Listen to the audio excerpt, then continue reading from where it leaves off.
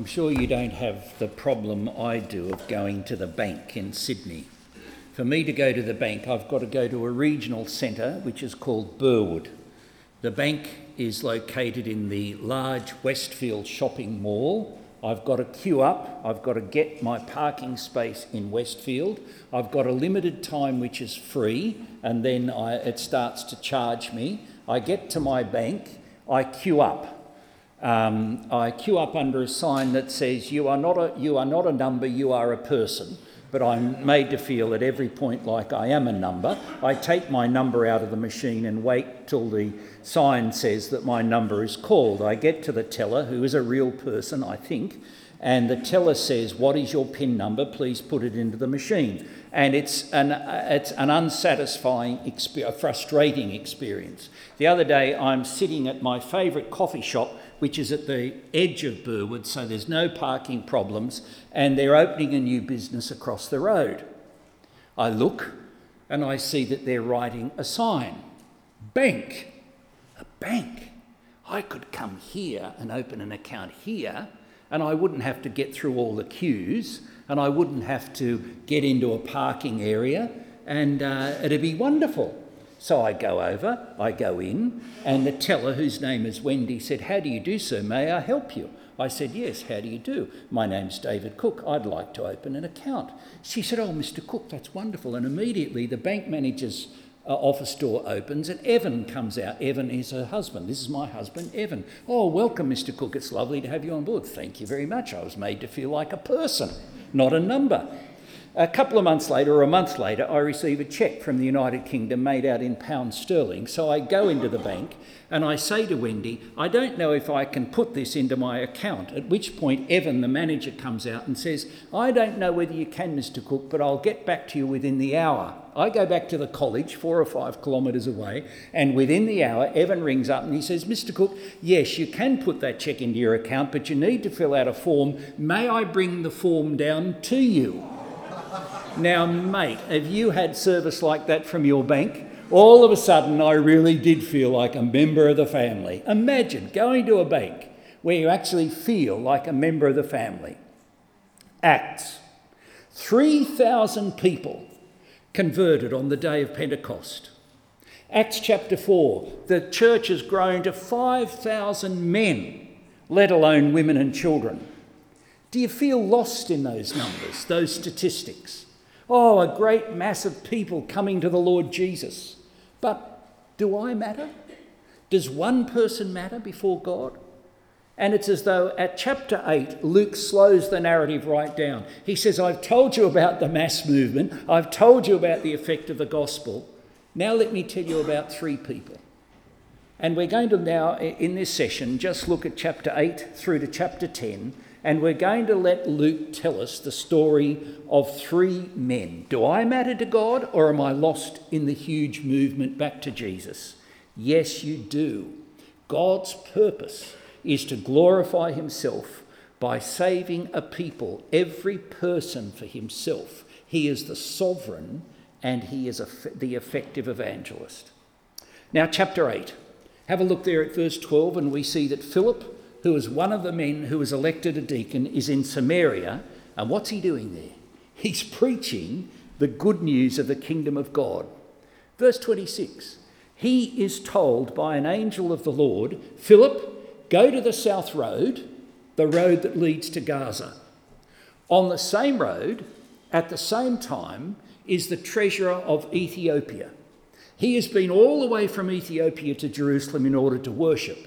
But because he has the garb of a high official of Ethiopia, and to be a high official of Ethiopia meant that you worked in close contact with the queen of the Ethiopians, and if you were going to, as a male, work in close contact with the queen of the Ethiopians, well, the cost of that was you had to be eunuched, because you had to be safe in the presence of the queen of the Ethiopians.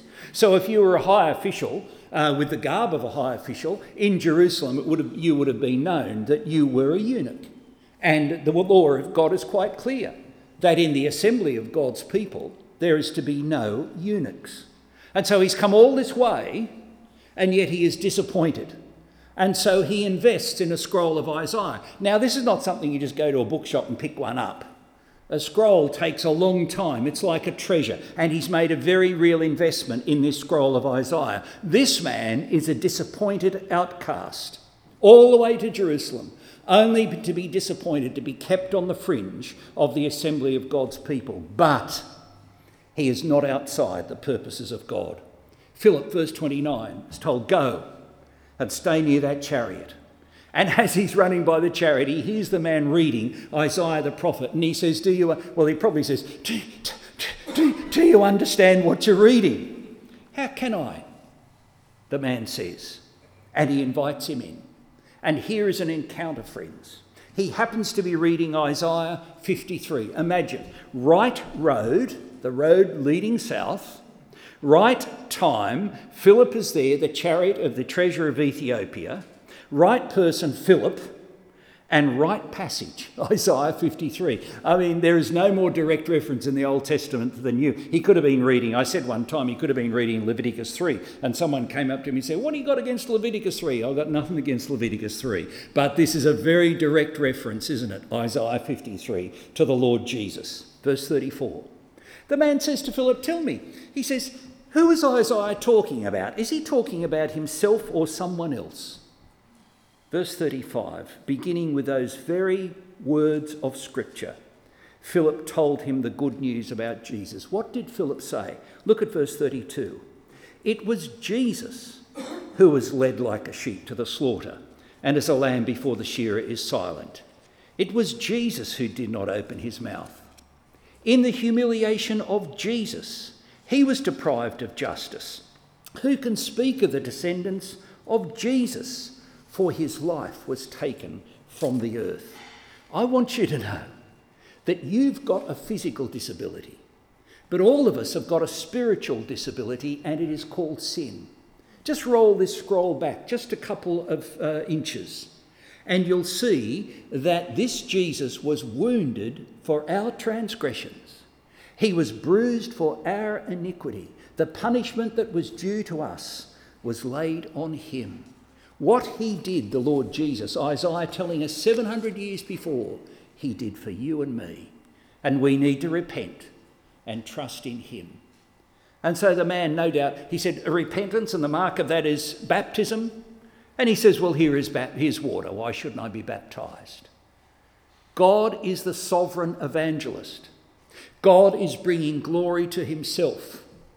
God is saving people through his Spirit-empowered messengers. And God sets up an encounter laid down in eternity on the right road, the south road leading to Gaza, the right time, the chariots going past, the right text, Isaiah 53, and the Spirit-empowered messenger, the directed evangelist. And Philip is going to do on the Gaza road what he was doing back in Samaria. I don't know, the number of students, I'd say, where are you going after college? They say, I'm going overseas as an evangelist and a missionary. Are you doing evangelism here? Because if you're not doing it here in your own culture and in your heart language, nothing magic is going to happen on the plane. Philip was doing it in Samaria, and God says, just go to the south road and do it there. And Philip was fit enough to stay by the chariot. Now, that's the best argument I've got for keeping fit and going to the gym. But he was fit enough, and he was obedient. I don't know whether he was ambitious for a ministry on the road leading south, but he knew enough biblical theology to be able to go from Isaiah 53 to know that Isaiah is not talking about himself, but Isaiah is talking about the Lord Jesus. And he goes from Isaiah to the Lord Jesus, and he is ever ready. Go to the chariot and stay near it. Do you understand what you're reading? My father was a mocker of the Christian faith.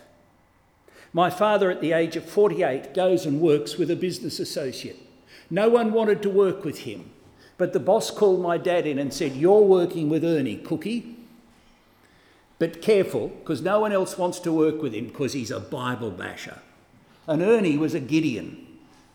And it wasn't long before Ernie was sharing the gospel with this bloke sitting next to him in the car. And it was about 12 months later that Ernie one day said to my father, you know, Bruce, he said, it's a wonderful thing to be a Christian. And that was it. Ernie had done lots of other work before that. But my dad came home and told me that he'd become a Christian at the age of 48. I thought he was joking. I'd only heard him mock the Christian faith up to that point. My mother was converted 1 week later. Why? Because Ernie didn't just sit there, but he shared the gospel. He took the opportunity. I saw Ernie when he was 92 years of age. I was speaking at a Baptist men's breakfast and Ernie was there. And I said, Mr. Crocker, I said, you always had an evangelistic tract in your back pocket. He said, and I still do, David. And he pulled the tract out and he said, there'll be a lot of people in heaven because of this tract. And I said, and probably because of the death and the resurrection of Jesus as well, they'll be in heaven. But see, I praise God for a bloke like that. He was a Philip. Bruce, what direction are you going in life? It's a wonderful thing to be a Christian. Just before I left the college, we had a guy called Mike, one of our graduates, who was in a Muslim majority country. And he came back and he said, I'll give you the best opening line for the evangelisation of Muslims. Here it is. G'day, my name's Mike. What's yours? See, we're fearful. Open up a conversation. Do you understand what you're reading? I'm not saying when you go to the barber or the dentist or the hairdressers, there's going to be somebody sitting there reading Isaiah 53 and wondering what it's about. But you'll never know if you don't open up the conversation. And we are naturally shy people. We are. I was sitting recently in a food mall in Sydney. There was about that much space between my table and the lady sitting diagonally opposite me. My friend had just got up to go over and get coffee, and before he came back with our coffee, I'm sitting here, she's sitting there. What do you do in our culture? Well, you don't have eye contact and you don't speak. I just simply said to her, what sort of a day are you having, with a smile? She said, I have never been so nervous in all my life. This afternoon I'm going for some medical results. You see, do you think that was an opportunity? You'd never have known it unless someone had taken the initiative. Do you understand what you're reading? You see, for this Ethiopian, talk to him. He said, well, this is no chance encounter.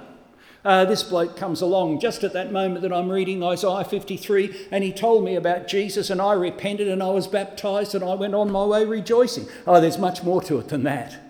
There were some widows grumbling in chapter 6. An election took place and 7 deacons were elected. One of those deacons was martyred and the other deacons were spread out with the gospel, and one of them went to Samaria, and as he's doing gospel work in Samaria, an angel of the Lord said, you go to the road, it's all planned. The great evangelist sets up an evangelistic encounter, set down in eternity, but in time and space on the south road leading to Gaza. The Heidelberg Catechism, question 57, says this: it is by faith that we enjoy Christ and all his blessings to us. Where then does this faith come from? Answer: the Holy Spirit produces it in our hearts through the preaching of the Holy Gospel. Spirit-empowered messenger, that's us, saved by the grace of God to his glory. Last year I was in the United Kingdom and I heard an interview with the UK Teacher of the Year. He's a science teacher. What's the secret of being a great teacher, the interviewer said. Well, he said, I'm a science teacher. And I think most children come into the laboratory and they're so overwhelmed by the formula and by the equipment that they think you've got to be especially brilliant to be interested in science. My role is to show them that science is for the average person, and it is. Dear friends, evangelism, you might not all have the same gifts. You might not all have the same opportunities, but you've got the same heart. And your concern will be that people will come to the glory of God to be part of his family. And you will not sit in your Australian shyness and let an opportunity go past. Here I am in Coles, here I am in Woolworths, or wherever I am, I'm standing waiting my turn. It's never harmful to turn around and say, "G'day, what sort of a day you're having?" I've never heard anyone say, "Mind your own business," or complain about it. A smiling face and a simple question, the evangelistic fervour of our God, setting up an intersection laid down in eternity, the readiness of Philip to go, the debtor to grace of the Ethiopian. And look at chapter 9. Let's go over the page. Here's another man. He's not a disappointed outsider, but he's an insider. There's nothing outcast about him. He's a fervent persecutor of the new way. He's a Pharisee, and he's got access to the high priest. He's got letters to arrest those who belong to the way, who are worshipping in the synagogues at Damascus. He's very close, this man, to the top of the tree. And what is about to happen to this man is so vital that Luke repeats it 3 times. He says, someone might say, oh, do you think Luke was a family man? I know Luke was a family man. I know that he had children, because whenever he says anything important, he says it 3 times. And this is important. He tells us chapter 9, he repeats it in chapter 22, and he repeats it again in chapter 26. And the impact of this man's conversion on the history of the church is incredible. Martin Luther in the 15th century, Reformation, felt the gates of paradise to open when he understood Paul's letter to the Romans, that we are right with God, not as a human achievement, but it is God's work.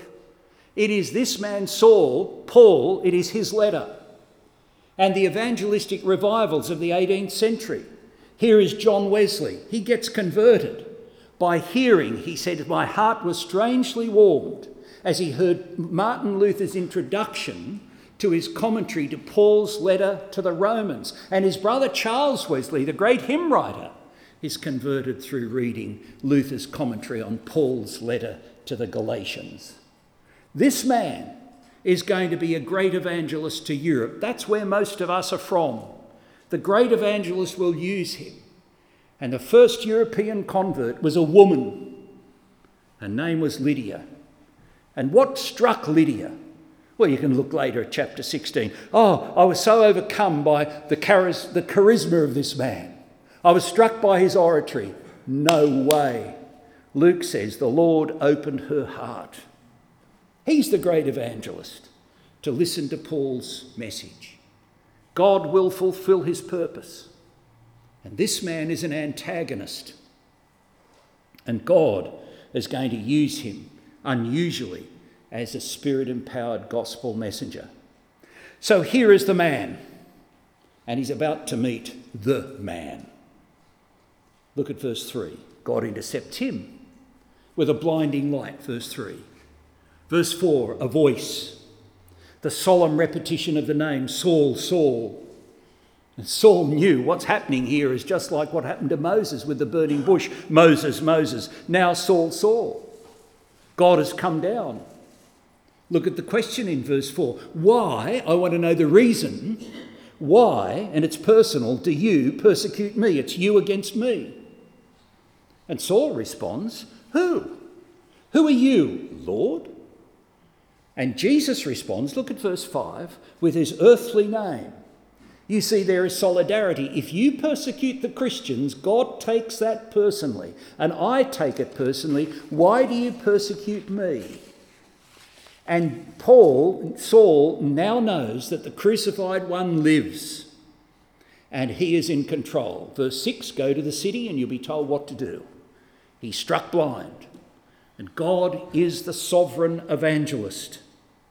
Verse 11, he tells Ananias, go to the house of Judas on Straight Street and ask for a man from Tarsus named Saul. He's praying. In a vision, he has seen a man from Ananias come and place his hands on him to restore his sight. Lord, Ananias answered, don't you know I've heard many reports about this man and all the harm he has done to your saints in Jerusalem? Lord, I want to tell you what you don't know. You don't know what you're doing here. You don't know about this man. This man is dangerous.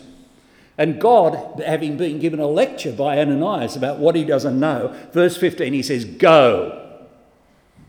This man is my chosen instrument to carry the gospel to the Gentiles, their kings, and the people of Israel.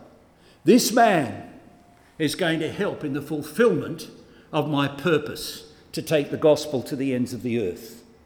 Verse 17, then Ananias went to the house and entered it. Placing his hands on Saul, he said, brother Saul, the Lord, Jesus, who appeared to you on the road as you were coming here, has sent me so that you may see again and be filled with the Holy Spirit. His sight was restored.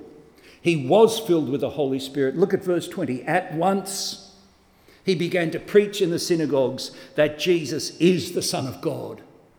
What a shock it must have been to those in the synagogues. Know that this man is coming to persecute, and at once he begins preaching that Jesus is the Son of God. Now keep your finger there and come with me over to chapter 22.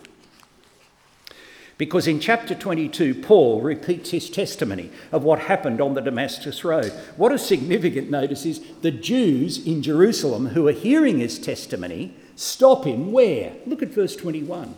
This is where they interrupt him. They listen to Paul up to this point. Then they say, rid the earth of him. Verse 21. Then the Lord said to me, go, I will send you far away to the Gentiles.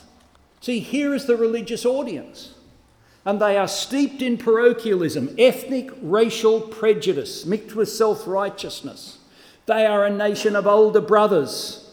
They resent the free offer of the gospel. They believe the lie. God's not interested in Gentiles.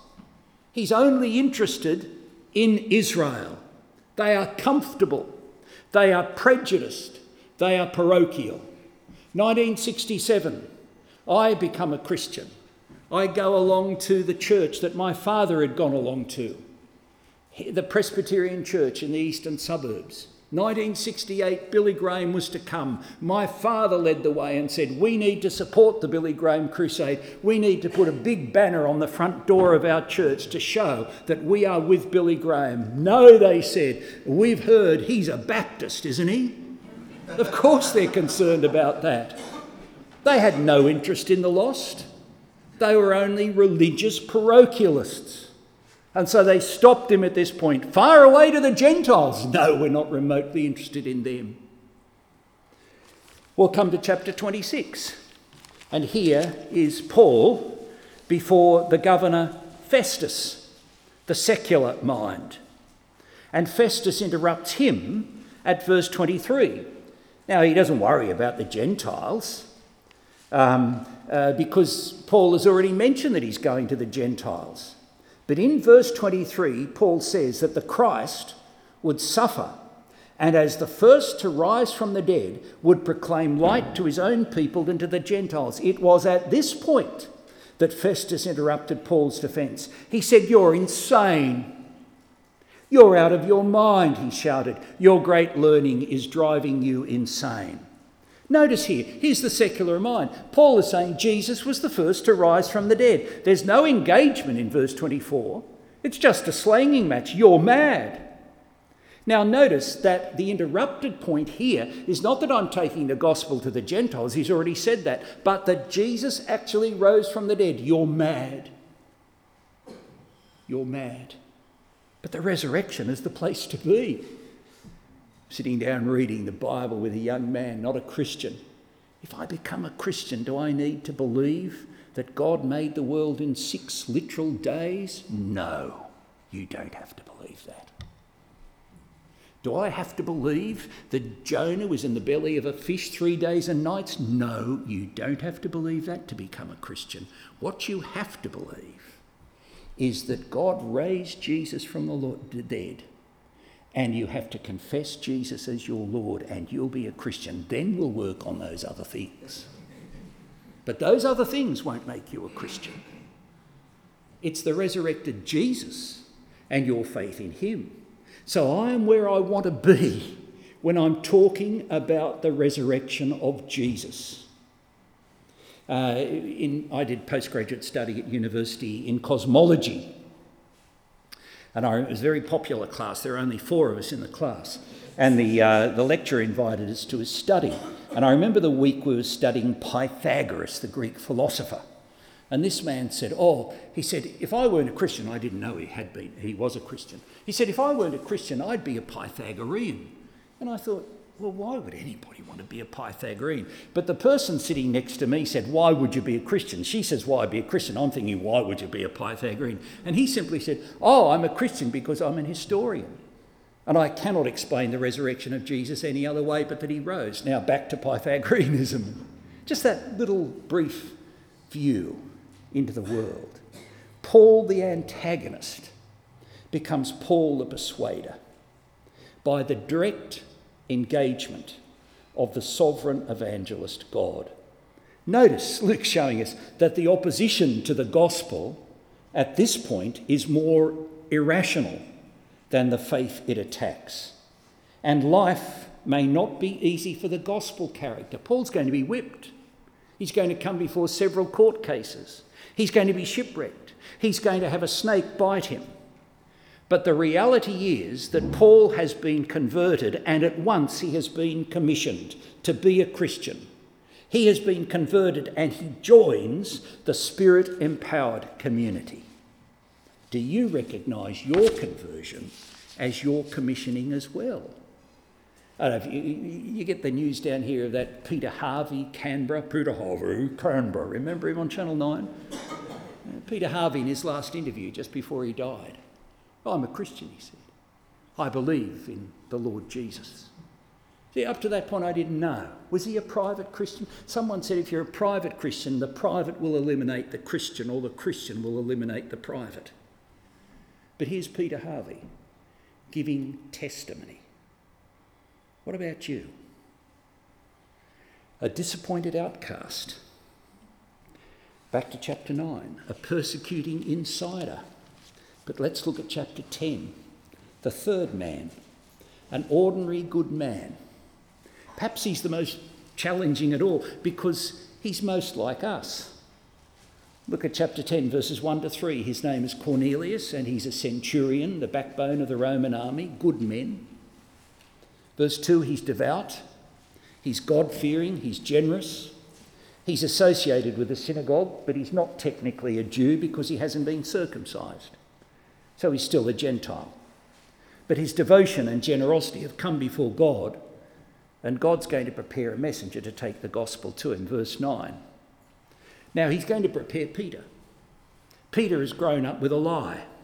The Gentiles, like Cornelius, are technically unclean. The Gentiles, the non-Jews, people like us, are outside the economy of God. God is not interested in them. God is going to save a people for himself, but of course a people from Israel. And Peter would have heard Jesus say that repentance and forgiveness of sins should be preached in his name to the ends of the earth. But Peter would have interpreted that as Jesus saying that repentance and forgiveness of sin is going to be preached in his name to the Jews of all nations, beginning at Jerusalem. Because Peter was convinced that God wasn't interested in the nations. Look at verse 29 of chapter 10. Isn't it amazing? The opportunistic evangelist who never loses an opportunity gets to the house of Cornelius and he says, "May I ask why you've sent for me?" "Why I've sent for you?" Good grief, here's an opportunity for the gospel. But lies have always been around, haven't they? Right from the very beginning there have been lies. There's always been two voices. There's been the voice of God and there's been the voice of Satan. Jesus said of the devil, he's a liar and a murderer from the very beginning. Always two voices. And yet Peter somehow had listened to this voice that God is not interested in the non-Jew. Lies. A deputy prime minister believes a lie that happiness can be found outside of his family, that it's possible to be one thing in private and another thing in public. It's a lie. The tragedy of a well-respected cricket captain who believes the lie that the end justifies the means. Let's win at all costs. It's a lie. And Peter believes the lie. Oh, you want to become a Christian, but you're not Jewish, go away. Oh no, God's not interested in you if you're uncircumcised. You have to earn the right and there's no right for you. So God is going to deal with this man who believes the lie. Look at verse 9. He gives him a vision. A blanket comes down from heaven of food. In that blanket there is clean and unclean meat. And the voice says to Peter, verse 13, "Kill it and eat it." "Surely not, Lord," verse 14. "I've never eaten anything impure or unclean." And the voice says in verse 15, "Don't call anything impure that God has made clean."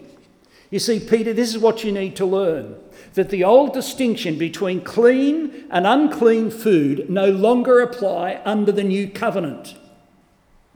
And what is true of food is true of people. There's no such thing as clean and unclean meat. And there is no such thing as clean and unclean people. And Peter, the messenger, learns his lesson and he comes to the home of Cornelius. And Cornelius tells Peter all about why he is sent for him. And just have a look there in verse 34. Peter says, at that point, then Peter began to speak. I now realise how true it is that God does not show favouritism. He is not a discriminating God. And so he begins to tell him about Jesus. Verse 36, God sent Jesus. And this Jesus was a good man. Now we know already Cornelius was a good man. So I'm telling a good man about another good man. And this good man, Jesus, went about doing good. God was with him and he was healing people from the power of the devil. And then he says in verse 39, have a look at it. We witnessed his goodness. But the Jews, my people, the Jews, my people, his own people, Peter's people, killed him by hanging him on the tree. And Cornelius knew enough of the law to know that anyone who was hung on a tree was cursed. And this good man was now under the curse of God, yet, Peter says, God was with him. He did good. He was on the tree, not because of any crime that has been mentioned here. His death was undeserved. Now, of course, Luke is summarising what Peter says. But he died for others, like he said to the Ethiopian eunuch. And have a look at verse 40. This is God's verdict. This is what the people did to him. But God raised him from the dead on the third day and caused him to be seen. God set his seal of approval. We are witnesses of this, verse 41. He was not seen by all the people, but by witnesses whom God had already chosen, by us who ate and drank with him after he rose from the dead. We ate with him. He was no ghost. He'd been bodily raised. He paid no concession to death. God raised him up. He commanded us, verse 42, to preach to the people and to testify that he, Jesus, is the one whom God appointed the judge of the living and the dead. And all will stand before him. But verse 43, all the prophets testify about him that everyone who believes in him receives forgiveness of sins through his name. Forgiveness is found through him, through believing in him. He is the one who lived. He is the one who died. He is the one who rose again. And the only way to prepare for judgment before him is to put your faith and trust in him. And if there was still any lingering doubt in Peter that somehow God's purpose was with the Gentiles, that God was not interested in non-Jews, look at verse 44. While Peter was still speaking these words, the Holy Spirit came on all who heard the message. Why, Peter hadn't even yet given the appeal. They hadn't started to play Just As I Am. But God takes it right out of his hands. He pours out the Holy Spirit on believing Gentiles, much to the astonishment of the men who were with Peter, that God had included the Gentiles, the uncircumcised, in his church, and now the uncircumcised are part of the new Israel. Can anyone, verse 7 to 47, keep these people from being baptised with water? They have received the Holy Spirit just as we have. So he ordered that they be baptised in the name of Jesus Christ. Then they asked Peter to stay with them for a few days.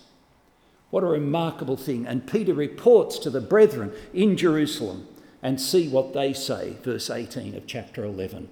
When they heard Peter's report, they had no further objections, these Jewish Christian brethren. And they praised God, saying, so then God has granted even the Gentiles repentance unto life. The first century lie is answered by the experience of Cornelius. The first century lie that God has limited interest is answered by the experience of Cornelius. Now, dear brothers and sisters, I doubt that there is anybody here today who battles with that first century lie. We're all Cornelius here.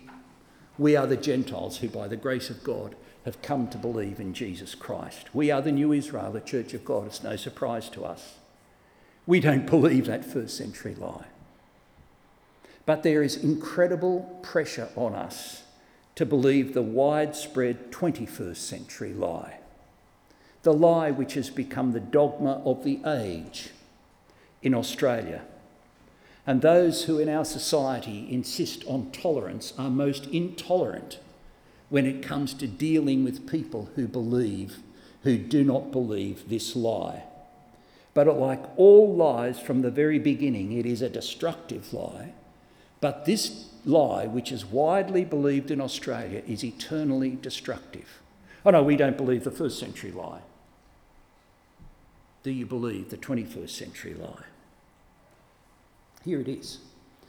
The Australian, the most august national newspaper.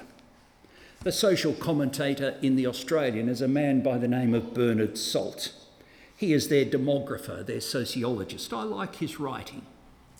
Recently he wrote about the value of religious faith, and he reduced all religious belief systems to one core thesis. Here it is, quote, "Be good in this life, and you shall earn eternal life." End quote. That is what it is all about. All religion, be good now, and you will earn eternity then. The scales will be in your balance. Now in Sydney we have a man by the name of Alan Jones. You may have heard of him. He speaks on Sydney radio morning breakfast, and about 20% of the radio audience in the morning in Sydney listen to him. So 1 in 5, that's a big audience. And Alan Jones always says, if anybody ever asks, "Alan, are you a Christian?" he always answers the same way. If anybody ever asks me if I'm a Christian, I answer in the same way. I'm trying. It's incredible, isn't it? I'm trying. Oh, dear Alan, why Easter? Why Jesus, if it's just a matter of trying? Like that lady in the B&B said to my wife and I just before Easter last year, "Oh, I'm just trying to be a good person." Oh yeah? Why do you think Easter happened? If it's just a matter of trying to be a good person, why Jesus? Why his life? Why his death? Why his resurrection? Why? But you see, this 21st century lie is the lie that all you have to be is good. And I guess you could say that Cornelius is the patron saint of all such good. He was a good man. So surely Cornelius, generous, kind, a good man. Oh, he's got eternal life to come. Perform now, reward then. Religion is irrelevant as long as it makes people good. These missionaries, aren't they wicked people? Aren't they going out to disturb people who are basically good? Even though they don't believe in our God, they believe in their own God, so why disturb them? Because they're basically good. Don't disrupt their own belief systems. Don't talk about repentance. Don't talk about redemption. Don't talk about Jesus. It's actually just a matter of being good. And that's what I hate about Acts chapter 10. The Australian will hate Acts chapter 10 because he's a good man. He's a religious man. He's a prayerful man. He's a devout man. He's a generous man. Leave him alone. He's just being good. He'll be all right. But God does not leave him alone. In fact, his lifestyle comes before God and has his approval, but he is not right with God. He needs the peace that comes through Jesus Christ. Look at verse 36, telling the good news of peace through Jesus Christ, who is Lord of all. Verse 42, this Jesus is the judge of the living and the dead. And as good as he is, Cornelius does not have that peace. He's a good man, but he's an unforgiven man. He's a good man, but he is not ready to stand before Jesus Christ in judgment. He needs to hear about Jesus because Jesus alone lived a perfect life. He cursed and died on the cross. He was raised, and only through belief in him do I know that my transgressions have been forgiven. There is no other name. That is what Peter said. And the best of us and the worst of us all need that. But dear friends, the world hates chapter 10 because the world hates this gospel. And the two reasons the world hates the gospel is that the gospel is so exclusive. There is only one way. All religions are not the same. There is only one judge of God's appointment. There is only one name by which we can be forgiven. And the world hates that. And my friend from England said on one occasion, they were celebrating an enormous centenary or more centenary of his charity in the United Kingdom, and a prominent member of the royal family came, not Her Majesty the Queen, but someone else. And as he's being presented, this prominent member of the royal family, and this is a charity which promotes the reading of God's word so that people can be saved. And this prominent member of the royal family said, "Do you have Buddhists working in your organisation?" And my friend said, "May I answer, sir? Of course. I doubt that I would find any Buddhists who proclaim the uniqueness of the Lordship of the Lord Jesus Christ." And this member of the royal family, who's been listening to all the nonsense of the English church all through the life, said, "Oh yes, but they believe basically the same as us, don't they?" No, they don't. And the world hates it because it is so exclusive. But there's another reason why our fellow Australians hate the gospel, because it is so humbling. I make no contribution. Cornelius didn't hold on to his good works as though that qualified him for righteousness. He was not self-righteous. Good works were not by salvation, his salvation. Peter came to tell him the message, not that he'll be all right because he's good, but he needed a saviour. He needed the grace of God as much as we do, and as much as Saul did in the previous chapter. What the world hates. The world hates it because it's exclusive. The world hates it because it's humbling. And what Alan didn't say is that one of the great enemies of the Christian gospel is the church itself. Because historically, what the world ends up hating, the church will end up hating. And so we have religious leaders who end up hating the gospel. I was sitting down with Scott Morrison, the Federal Treasurer. We were in a Heads of Denominations meeting. He said, I hear lots of Christian leaders sprouting how it's all about love. And same-sex attraction doesn't matter because it's all about love. And I see the rainbow flag flying from church buildings, but I never see the rainbow flag flying from mosques. That is true.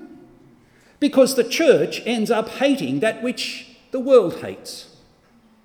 And unless we have a firm anchor in the Word of God, that's what happens. Lies are destructive. The first lie in the very beginning, if you eat of it, you'll die. No, God doesn't know what he's talking about. You will not die. The first century lie, God plays favourites. Don't worry about the Gentiles. God's not interested in them.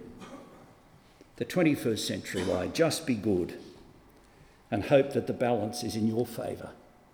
But God went to a great deal of effort to send his Son, to see his pristinely pure life, to see him die on that cross, to see him raised again to be the judge. And do you think that he will allow you to so disregard his Son as you clothe yourself in your own puny goodness? A disappointed outcast, a persecuting insider, an ordinary good man. 3,000, 5,000. Luke says, let me tell you about 3. An intersection laid down in eternity. Go to the Gaza road leading south, the Damascus road. Go to the house of the unclean Gentile. Do you understand what you're reading? Saul, Saul, why do you persecute me? May I ask why you sent for me? God is the evangelist. He is glorifying himself as he's saving a people of his own who hear and believe the gospel, which is being carried to the ends of the earth by a Spirit empowered. Not just people who are good with a gab, but people who are empowered by the Spirit to break through their shyness and to share their testimony. Morning, Lord. What are you up to today? May I be a part of it? Let's pray.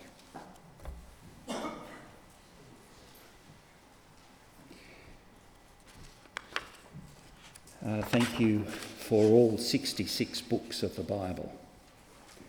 But today, our special thanks to you, our Father, for breathing this word out through Luke the doctor, the historian, that we may have certainty. Thank you, Heavenly Father, that this is a great tonic in the realm of the Spirit for us to be reminded of your purpose as we're tempted to be silent and to be afraid and to cringe before the forces of darkness. We know that you are the same God whose purpose remains and whose word is unstoppable. Fill us, we ask, with your Holy Spirit, our Heavenly Father, that we might not be afraid and that we might not be silent. We ask this in the name of our Lord Jesus. Amen.